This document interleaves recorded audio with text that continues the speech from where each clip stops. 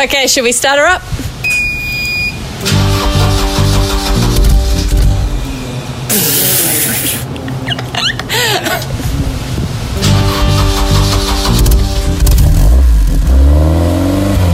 For some, it's how they look. There are two cars that are the best examples of an evolution of design.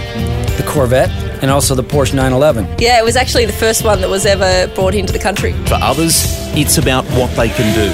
It was a second and a half a lap faster than a supercar because it had so much torque, mate. It would pull trees out of the ground. It had that much torque. I'm going to turn my KTM from 72 horsepower to 150 horsepower, and the thing's going to float, and we're going to be able to do freestyle motocross in the water. But for all of us, it's about the memories they create from the way they make us feel.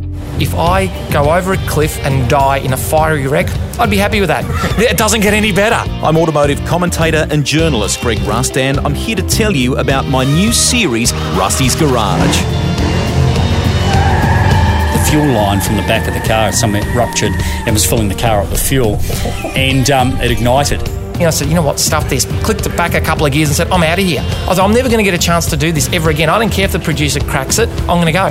It's a series that brings drivers, riders, designers and collectors together to share their stories about the machines they've owned, raced, perhaps even crashed and restored throughout their lives, going flat out. The GOAT, Jamie Whincup, hello. Thank you, Rusty. Robbie Madison, Molly Taylor, Chip Foose, Top Gun, Matt Hall. Nice to catch up. There was one time I was running on the deck in an exercise in an F50 and I was doing about 1,300 kilometres an hour, about 100 foot off the ground. Rusty's Garage with me, Greg Rust. Search Rusty's Garage Podcast. Download the new Listener app now and listen for free.